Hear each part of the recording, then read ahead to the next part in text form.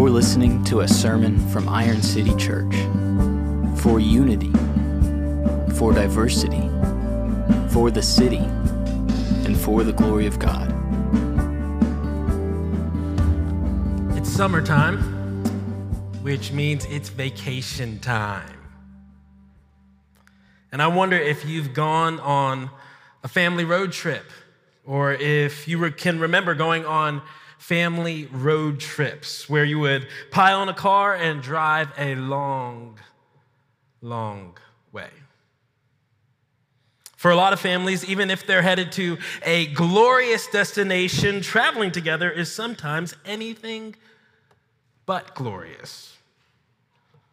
Maybe your family road trips were marked by fights in the car, dangerous driving conditions, or flat-out boredom. And the resentment that comes from realizing that traveling isn't always as glamorous as it sounds. Of course, road trips aren't all bad, and helpful to any road trip is a map. Maps give us our bearings. They show us where to go. As someone new to Alabama, maps have been really helpful for me just to learn where I'm at, where and what I'm talking about. So as I meet y'all, it's helpful for me to get a map and say, okay, this is Muscle Shoals, where Cole Griffith is from, and this is Wagerville, where Justin Allen is from, and this is Decatur, where Olivia Pugh is from, and this is Leeds, where there's this gas station called Buc-ee's. Everyone talks about Buc-ee's. And one thing we take for granted when we look at maps is that they accurately represent how each location relates to the whole. Right? There are different cities and towns that make up one whole state of Alabama. And a map is a kind of bird's eye view that gives us greater understanding of that unity, of how each part relates to the whole and how to navigate them. And beloved, that is my burden in this sermon series, which we're calling Bird's Eye. We're preaching overview sermons of different books of the Bible. So it'll be one sermon on an entire book. And my hope is to preach 6 or 7 of these, usually over the summer. And in 10 years, we will have walked through the whole Bible. But more than that, brothers and sisters, my hope is to help us all understand our whole Bible. How it's not a random collection of different and disconnected stories, but how it tells one story about one incredible God and how he saves his people. Friends, there may be 66 books in the Bible, but make no mistake, there is one story from Genesis to Revelation, and I want you to know how each part, each book relates to the whole of that story. To be clear, there's nothing wrong with reading one verse or a couple verses. There's nothing wrong with preaching one verse or a couple verses. I did it earlier this year in Acts.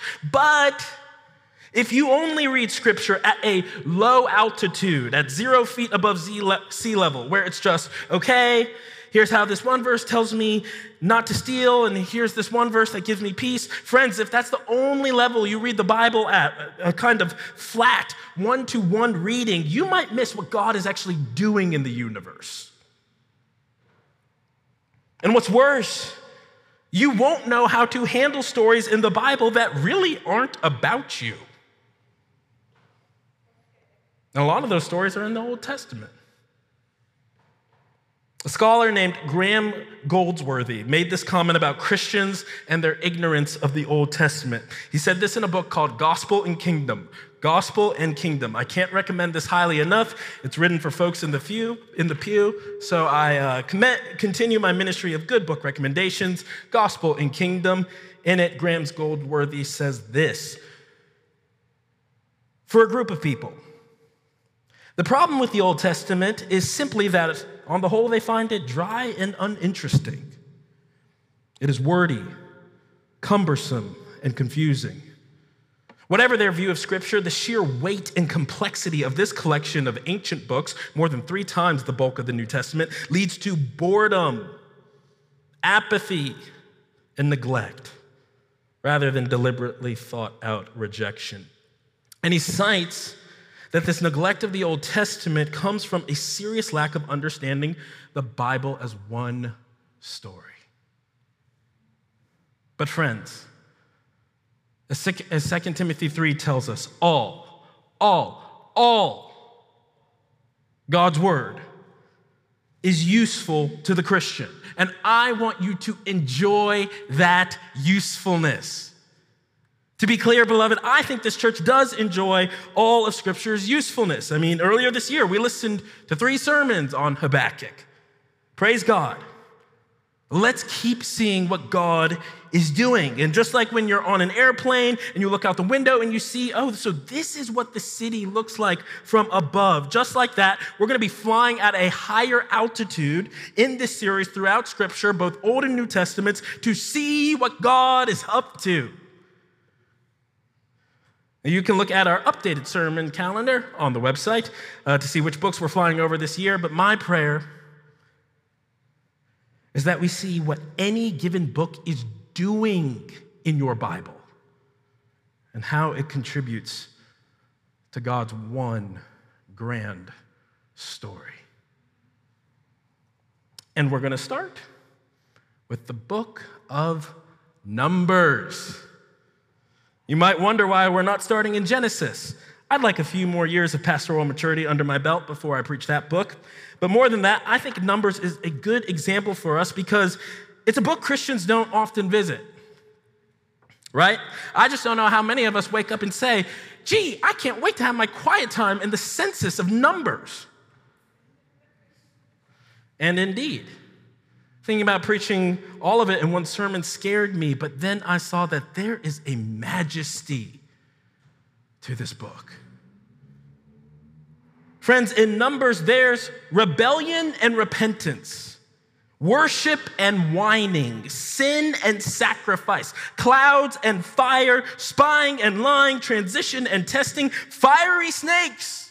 But most of all, in Numbers, there is a whetting of the appetite for Jesus. We were reading some of Numbers in staff meeting this past week, and the 21st century theologian Dustin Ratcliffe said, there's so much of Jesus in these verses. And friends, though Numbers was written thousands of years ago, I think you can relate. After all, Numbers is the chronicle, the account of people who have been freed from slavery and their difficult journey through the wilderness to the promised land. And I wonder if you, Christian, someone who's been freed from the bondage of sin, have ever felt like you're wandering through the wilderness as you journey to the new heavens and new earth. And you're not sure where God is leading you. You're tired. You're tempted to complain. You're tempted to go back to your sin. Beloved, this is the book of Numbers. Turn to Numbers 33. Numbers chapter 33. We're going to walk through different chapters of Numbers to see the book's main point. If you're new to the Bible, chapter numbers are the big numbers and the verses are the small numbers.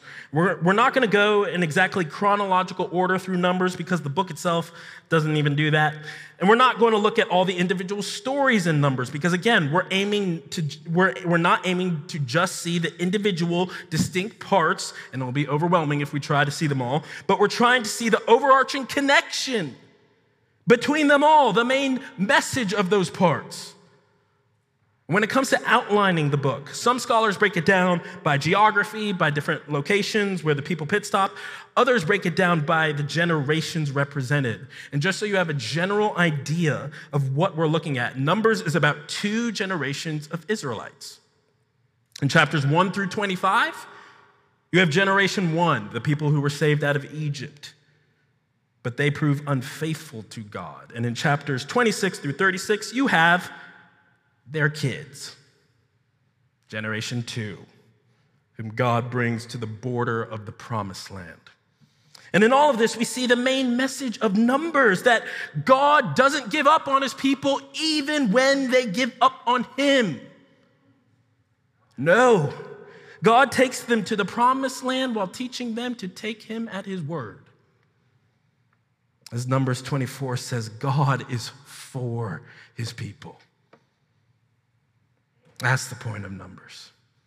Hallelujah. We're going to see this main point by asking 4 questions. Here's the first. Do you remember? Question number 1, do you remember? Look at Numbers chapter 33, verses 1 through 3. These are the stages of the people of Israel when they went out of the land of Egypt by their companies under the leadership of Moses and Aaron. Moses wrote down their starting places stage by stage. I love the precision. Look with me, stage by stage, by command of the Lord. And these are their stages according to their starting places. They set out from Ramesses in the first month, on the 15th day of the first month. On the day after the Passover, the people of Israel went out triumphantly in the sight of all the Egyptians. So, to catch us up on what's happening in God's story, God has created the world, right? That's Genesis. And then in Genesis 12, God promises Abraham that through him he'll create a great nation, which comes to be called Israel. Then Israel winds up in Egypt, where they are eventually enslaved. But God uses Moses and his brother Aaron to deliver Israel out of slavery. So friends, the chief event and picture of salvation in the Old Testament is the Exodus. The chief event and picture of salvation in the Old Testament is the Exodus, where Israel exits Egypt by God's mighty, triumphant hand. But God didn't just rescue a people to abandon them. He didn't just save them from something. He saved them to something, to somewhere. He's leading Israel to a promised land, and Numbers is the diary Moses wrote of the family road trip. But did you notice verse 2? God commanded Moses to write this stage-by-stage account down. Why did he do that?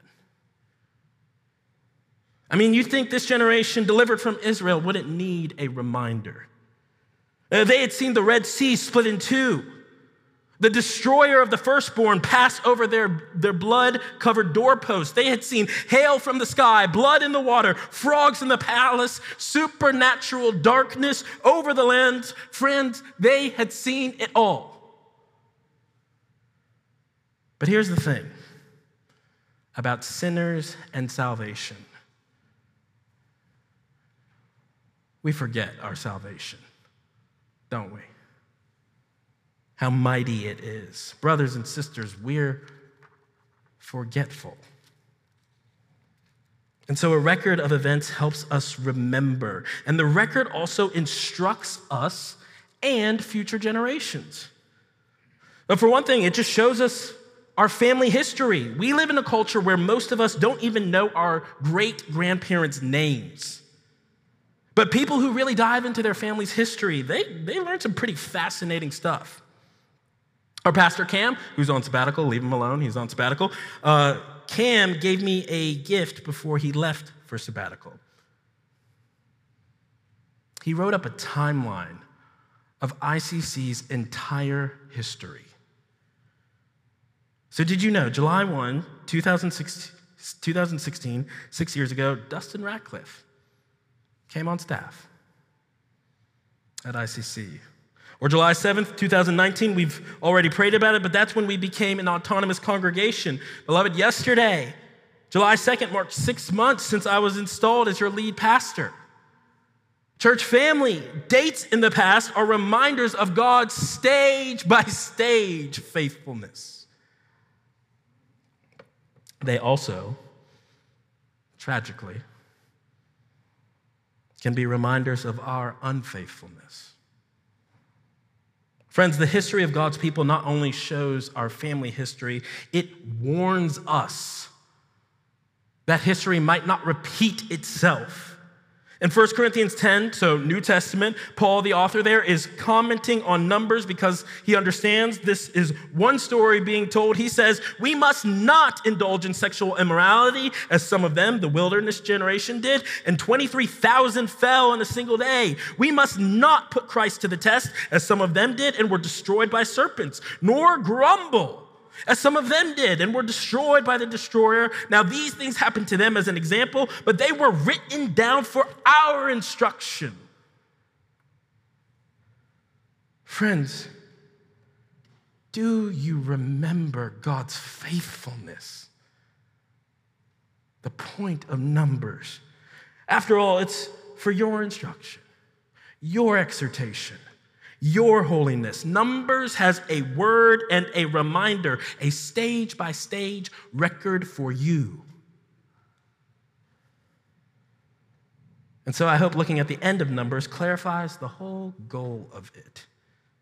It sets the stage so that we might better understand the book, which we're now in a place to begin, which brings us to our second question. Are you ready? Question number 2, are you ready? Turn to Numbers chapter 1. Numbers chapter 1. We're ready to see how the family road trip begins.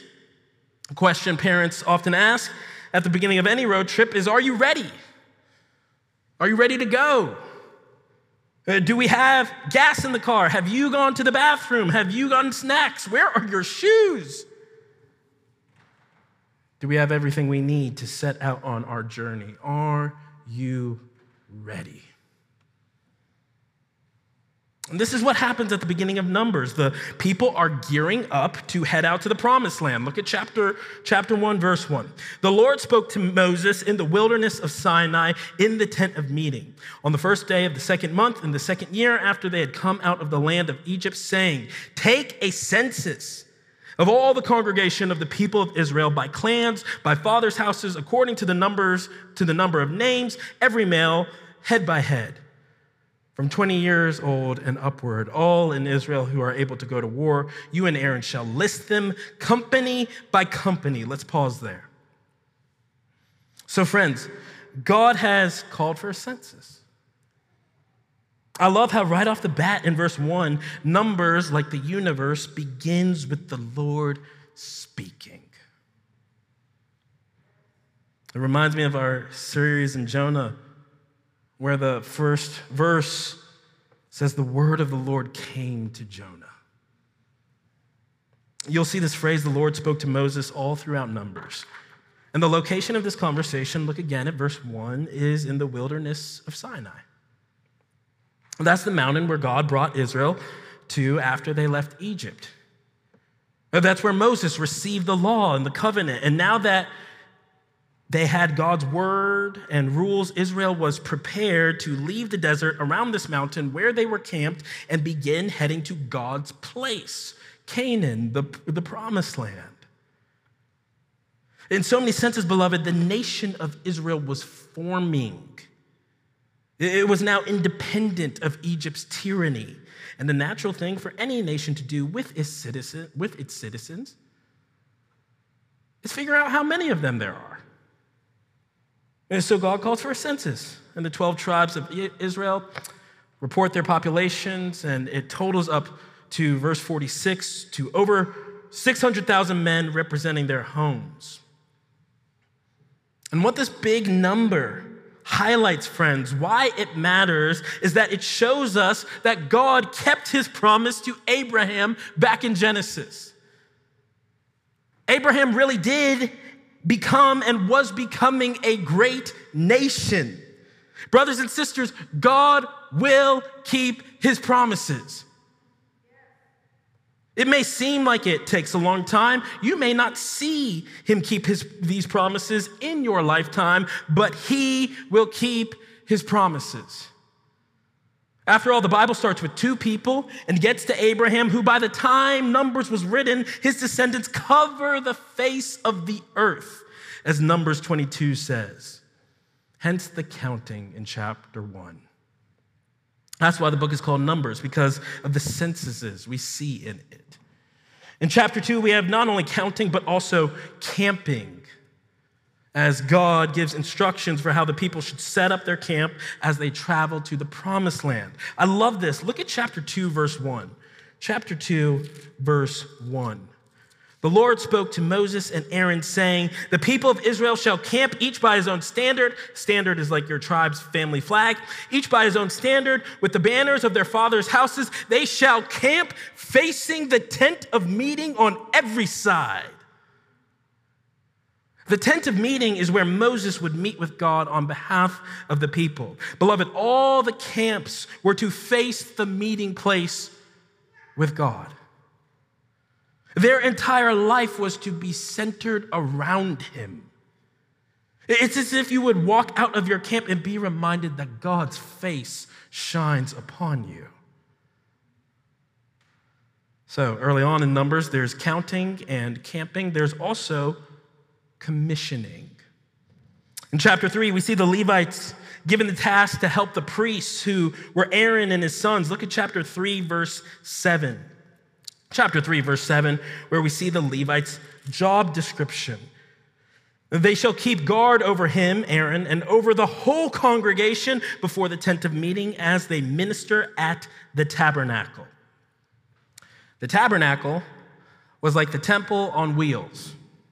It was where sacrifices were made, but more specifically, it represented God's dwelling among the people. But did you notice that curious word in verse 7, guard? That's what the Levites were to do, to keep guard over the whole congregation. What are they guarding the people from? Look at chapter 3, verse 10. And you shall appoint Aaron and his sons. They shall guard their priesthood. But if any outsider comes near, he shall be put to death. Friends, there were certain sections of the tabernacle that only those whom God had set apart could enter. And so God was putting guards up to keep the tabernacle holy. Friends, guarding in the Old Testament is more than protecting. So Adam was to guard the Garden of Eden in Genesis. So guarding is more than protecting, but it's not less than that. Under the Old Covenant, one could not simply just approach God. Make no mistake, God had heard his people's cry in Egypt. He saved them, but just because God is a comforter and a rescuer, that does not mean God is casual. No, God is holy. Friends, do you see how there's so much more than digits going on in this book? The God who knows the numbers of hairs on your head is not just counting his people, he's caring for them. He's essentially saying, this is how many of you there are. This is how you should worship. This is where you should go and how to get there. This is how you should stay safe. Friends, do you see? God doesn't simply save his people. He gathers us up and guides us. He will not lose one of us. He knows that there are 99 of us, and he will go after the one, but I'm getting ahead of myself. When it comes to God's guiding and gathering, just flip to chapter 9. I want you to see this beautiful image. Chapter 9, verse 15. Chapter 9, verse 15. Follow along as I read. On the day that the tabernacle was set up, the cloud covered the tabernacle, the tent of the testimony, and at the evening it was over the tabernacle like the appearance of fire until morning. So it was always. The cloud covered it by day and the appearance of fire by night. Pause. If you're familiar with the Exodus, the fire and the cloud should be a reminder to you. God led his people out of Egypt in a pillar of cloud by day and a pillar of fire by night, and he's doing the same thing here. Friends, Numbers 23 says God is not a man that he should lie and change his mind. He doesn't change. He didn't leave or stop leading his people then, and he won't start doing that now. The way he leads us now may be different, but lead us God still does. Going back to Numbers 9 goes on to say, God would lead the people by a pillar of cloud or fire, and if God stopped in a certain location, the people stopped there. Whether they stopped for a day or a month, they followed God's lead. Look at chapter 9, verse 23. Chapter 9, verse 23. At the command of the Lord, the people camped, and at the command of the Lord, they set out. They kept the charge of the Lord at the command of the Lord by Moses. In other words, the people obeyed. The family road trip was starting off well. This is a happy note about the people's obedience. And it is a consistent refrain in the first 10 chapters of Numbers. If you want to see for yourself, just take some time this evening to look at chapter 1, verse 54, chapter 2, verse 34, chapter 3, verse 16, chapter 4, verse 49, chapter 8, verse 20. Friends, the people obeyed. Yay! But here's the rub. The people weren't home yet, were they? They were just getting started. If only their obedience lasted as long as their journey. But the people showed themselves to be a lot like us. Weak, fickle. The World Games are coming up in Birmingham. Prayed about that earlier. I wonder how many athletes will start their competition strong and finish poorly. Friends, it's sobering how easy it is to start a race well and how hard it is to finish well. And that is exactly what happens with the people in the book of Numbers, which brings us to our third question. Question number 3. Are we there yet? Question number 3. Are we there yet? I mean, this is the quintessential question of any family road trip, isn't it? Mom, Dad, are we there yet? No, my child. We literally just pulled out of the driveway. And we smile. But it is, in fact, no light matter to God that the people complained.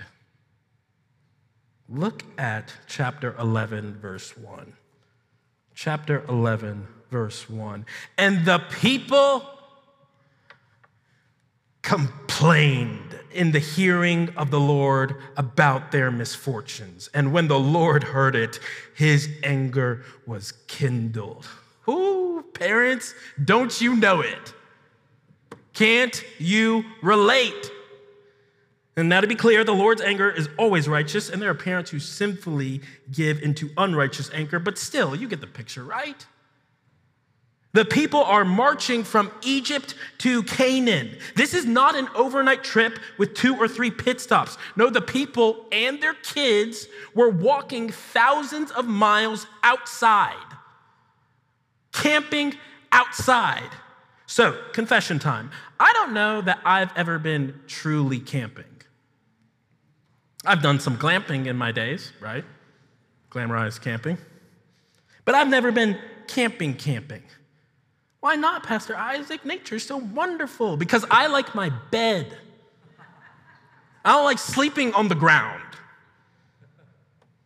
And so if I were an Israelite, I would be complaining.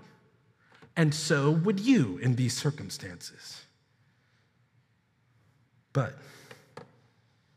this is what God had for the people. And he was using it for their good. You see, beloved, some of y'all are so focused on getting to the end of your journey, getting through your trial, that you forget that God is shaping you on the journey, teaching you something in the trial. And that, my friends, is its own reward. God was teaching his people how to believe his word and trust his goodness toward them. And the evidence of that kind of trust is gratitude, not grumbling. But grumble the people did. I want to be clear. Scripture commends voicing our complaints to God in a godly way, bringing him our sorrows, pouring out our hearts to him, as Psalm 62 talks about. And this is good and right to do. But Scripture condemns grumbling at God. What's the difference? Well, again, I think parenting is helpful here. There's a way my daughter can come home and say, today was really hard. This other kid was mean to me, and I lost my favorite toy, and she's bringing genuine grief to me. And so I console her. But there's another way. She can complain when at dinner, this is just a hypothetical, she says, "This meal sucks. I hate this food." That kind of complaint doesn't get compassion. It gets correction.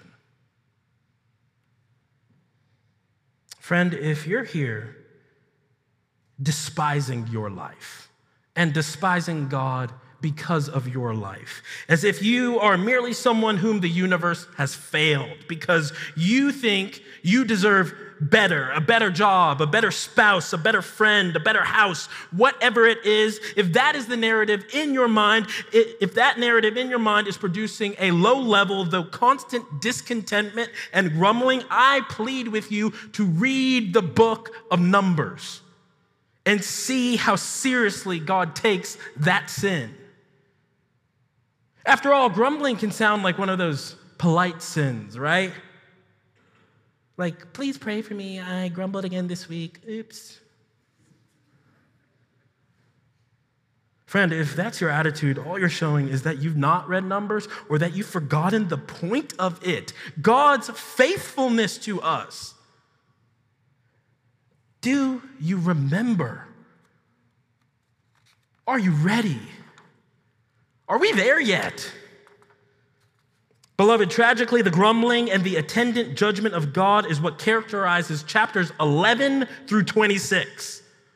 We saw this in chapter 11.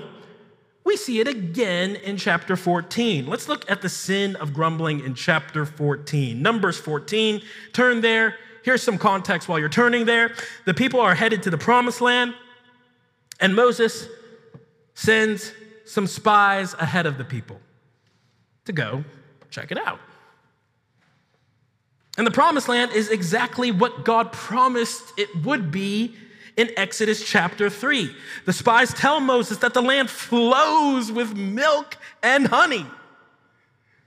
But there's people in the land whom the spies are scared of. They don't think they and the rest of the Israelites can beat them. Even though God is on Israel's side. Even though they saw the Exodus. Like, these are the people who saw the Red Sea split in two. They walked through the walls of water on either side. Even though they knew all of that, they didn't think they could win. Friend, if you're thinking, oh, if God would just show me a sign, then I'd believe, think again. Beloved, even though God had promised to bring the people safely into the land, the scaredy cat spies interpret their circumstances through the lens of fear, not faith. And so they effectively say, God can't bring us in here, and neither can we. And so what do the spies do? They lie to the people and give them a bad report about the land. They don't tell them about the milk and honey. They're just like, we'd be doomed if we headed that way. They say it's terrible over there. How do the people respond? Chapter 14, verse 2, all the people of Israel grumbled against Moses and Aaron. The whole congregation said to them, "Would that we had died in the land of Egypt, or would that we had died in the wilderness. Why is the Lord bringing us into this land to fall by the sword? Our wives and our little ones will become a prey. Would it not be better for us to go back to Egypt?" And they said to one another, "Let us choose another leader and go back to Egypt." I mean, can you imagine?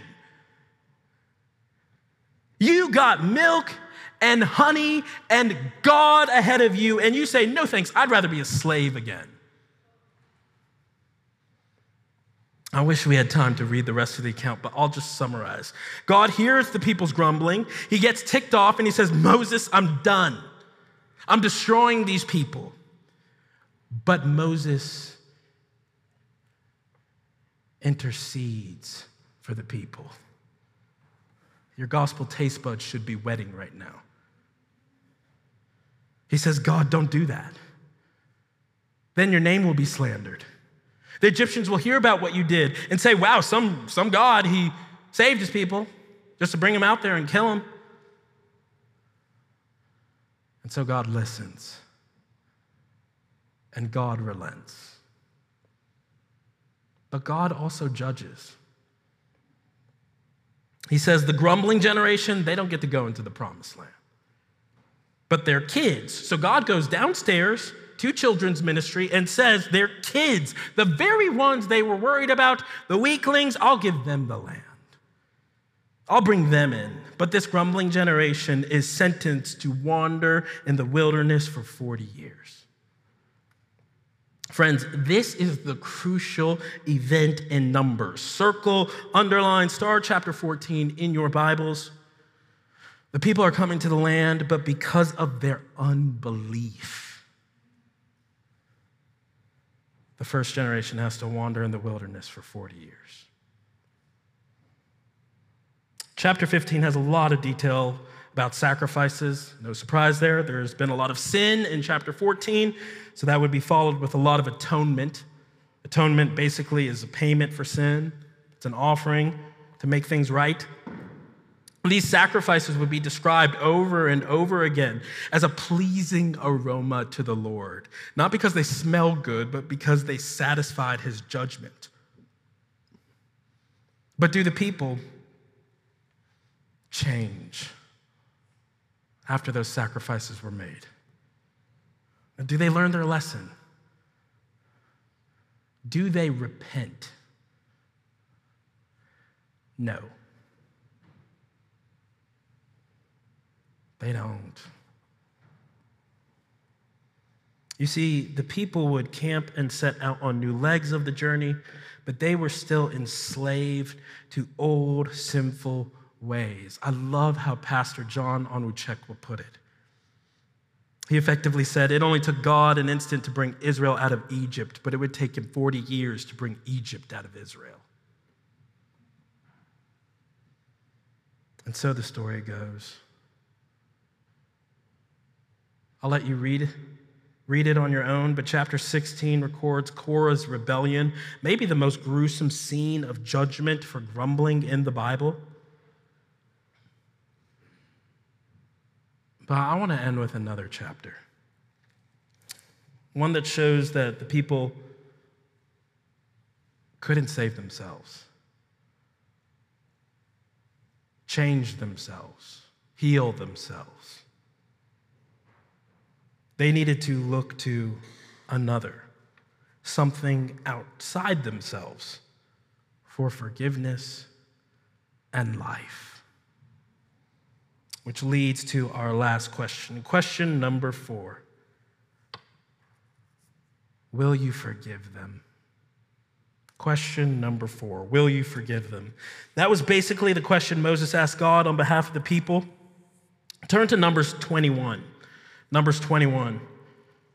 We're going to simply look at verses 4 through 9. The people are setting out again, following God. Chapter 21, verse 4. Chapter 21, verse 4 reads, From Mount Hor, the people set out by way to the Red Sea to go around the land of Edom. And the people became impatient on the way. Oh, the family road trip. And the people spoke against God and against Moses. Why have you brought us up out of Egypt to die in the wilderness? For there is no food and no water, and we loathe this worthless food. They're referring to the food God miraculously provided for them on the journey. Verse 6. Then the Lord sent fiery serpents among the people, and they bit the people, so that many people of Israel died. And the people came to Moses and said, "We have sinned, for we have spoken against the Lord and against you. Pray to the Lord that he take away the serpents from among us." So Moses prayed for the people. And the Lord said to Moses, "Make a fiery serpent and set it on a pole, and everyone who is bitten, when he sees it, shall live." So Moses made a bronze serpent and set it on a pole, and if a serpent bit anyone, he would look at the bronze serpent and live. These are the full of Jesus verses Dustin was talking about from staff meeting. Do you see, beloved? Do you see why you shouldn't ignore the book of Numbers? Do you see why the message of this book isn't 10 tips to grow in gratitude? Beloved, what Numbers is trying to show you is that, like these wandering Israelites, you need something more than a change in your life. You need someone to save your life. And that's because, like the wandering Israelites, we've all sinned against God. We've all been impatient. We've grumbled against God and those he's put over us. We've doubted his goodness, questioned his plans, scorned his gifts. We've listened to the serpent, that old deceiver from the garden in Genesis, and all of us have felt the bite of sin's curse. Our willful rebellion against God, our sin, is a sign that we have a sickness and infection that we can't cure. It's our sinful human nature. All of us in this room have it. And if it were left to us, none of us would escape it or be healed from it. No, we would suffer God's judgment, not just of fiery snakes, but of eternal fire. But God be praised that Jesus came. And like Moses, he interceded for us. Jesus went between us and God. Friends, Jesus is the priest we need. He is the sacrifice we need, the one who could truly be a pleasing aroma to the Lord. And Jesus' sacrifice pleased God because he was the perfect offering. He never sinned. Friends, have you ever noticed that Jesus' life and travels follow the pattern of Israel's life and travels? So Israel comes out of Egypt, and in Matthew chapter 2, Jesus has to come out of Egypt. Israel goes through the Red Sea, and in Matthew chapter 3, Jesus is baptized going through the waters. Israel then goes to the wilderness and is tempted, and in Matthew chapter 4, so is Jesus. But here is the key difference. Oh, where Israel failed, Jesus succeeded. He never doubted God. He never grumbled. He lived the life they should have lived and the life you should have lived. And yet he died the death we deserved, the punishment we deserve for our sin. To use the language of Numbers, Jesus was bitten by the curse fully so that we wouldn't have to be. Friends, Jesus was the one who was lifted up on the cross in the place of all those who trust in him. We who are sick with sin look by faith to his work on the cross for our healing. This is why the scriptures say, by his wounds we are healed. Friends, do you see? Numbers is about Jesus. Moses and the priests point to Jesus. The sacrifices point to Jesus. The bronze snake points to Jesus. This is how Jesus interpreted this account. Katie read it to us earlier from John 3. Jesus himself saying, as Moses lifted up the serpent in the wilderness, so must the Son of Man be lifted up, that whoever believes in him may have eternal life. Friends, growing in gratitude is great. And if you're a Christian, I hope you do that. But the primary call of Numbers, just like the call of your whole Bible, is not about you improving yourself. It's about Jesus giving himself for his people. In John 5, Jesus says the scriptures bear witness about him. In Luke 24, a passage we'll keep coming back to in this series, Jesus says the law of Moses is ultimately about him. Jesus, Jesus, Jesus. Beloved, believe in Jesus. Look to him and his perfect record of obedience that he freely offers you that you might stand before God. And his substitutionary death he suffered when he was lifted up on the cross that you should have hung on. Friends, look by faith to Jesus afresh as your only hope before God, your judge, this evening. Look to Jesus and live. I love that the call of this passage is to look to Jesus and live. The Christian life is about new life. Just like Jesus had new life when he was raised from the dead on the third day. And he ascended into heaven. And we who trust in Jesus don't sit here now with our hands folded, staring at the sky, trying to see Jesus. No. We, filled with his Spirit, follow him by faith through the wilderness, through many dangers, toils, and snares as we journey home. But make no mistake, though Jesus ascended to heaven, he hasn't abandoned us. He hasn't stopped leading us. And one of the chief evidences of this truth, brothers and sisters, is that table. It's a reminder for us, brothers and sisters, do you remember? God is so good, he gives his church a tangible, digestible reminder of his grace to us. Like a good father, God feeds us as he leads us home. But we may not have a pillar of cloud or fire, but we have something arguably even better before us as we journey home. The body and blood of our Savior. Represented by this bread and juice. After all, beloved, God didn't save us with cloud and fire, but with his own flesh and blood. Can I get an amen this evening?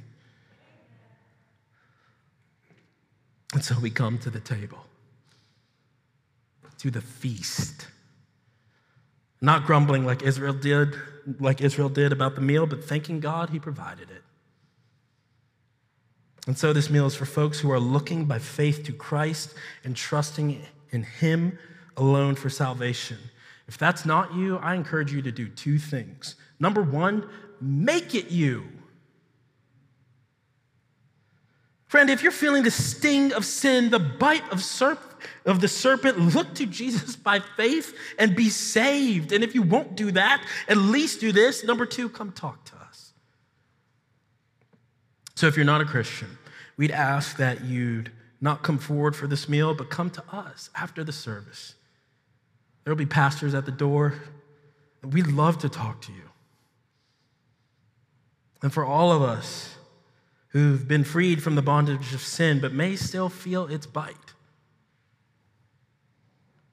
for all of us who are looking to Jesus for life, come and eat. Look and live.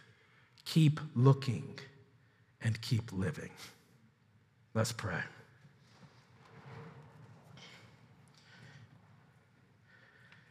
Father, just as you fed your people in the wilderness, you feed us as you lead us home. So with thankful hearts, we come to eat as we follow you and look by faith to the one who was lifted up so that we might live. It's in his name we pray.